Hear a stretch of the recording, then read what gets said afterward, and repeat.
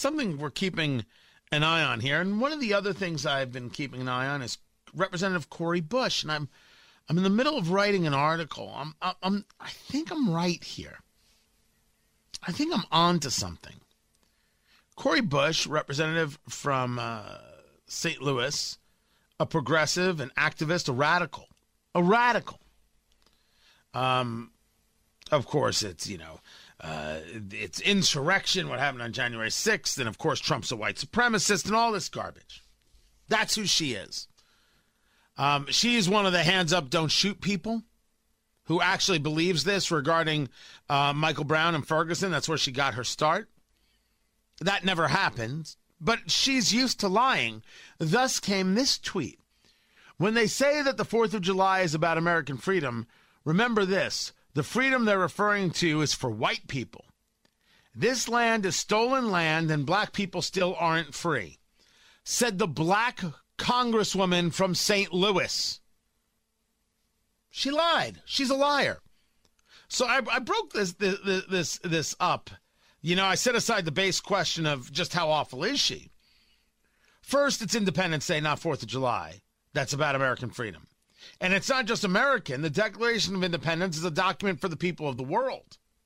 And it is. Now, who is the they? When they say the 4th of July is about freedom, you don't mean the Founding Fathers. You mean white people. But, she would have to answer that question, and I wonder if any members of the press will ever ask. Black people are free, and Cori Bush is lying. If you agree with Representative Cori Bush, you're lying to yourself, you're lying to others. You are a liar. You should be called a liar publicly and in front of your mom.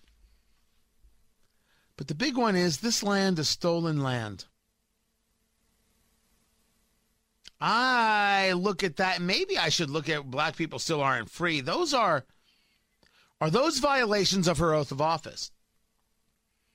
She swore, I do solemnly swear or affirm that I will support and defend the Constitution of the United States against all enemies, foreign and domestic, that I will bear true faith and allegiance to the same, that I take this obligation freely without any mental reservation or purpose of evasion, and that I will well and faithfully discharge the duties of the office on which I am about to enter, so help me God.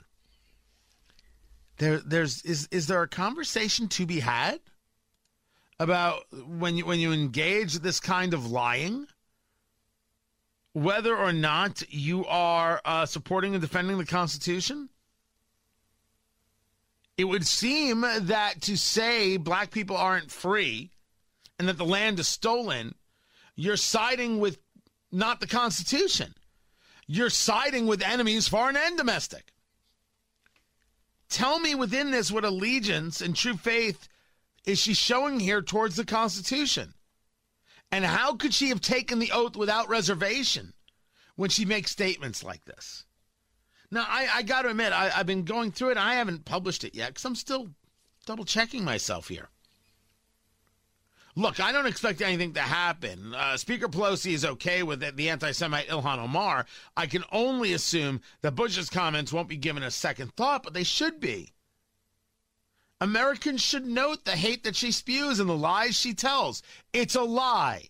If you say black people are not free, that is a lie. You're a liar.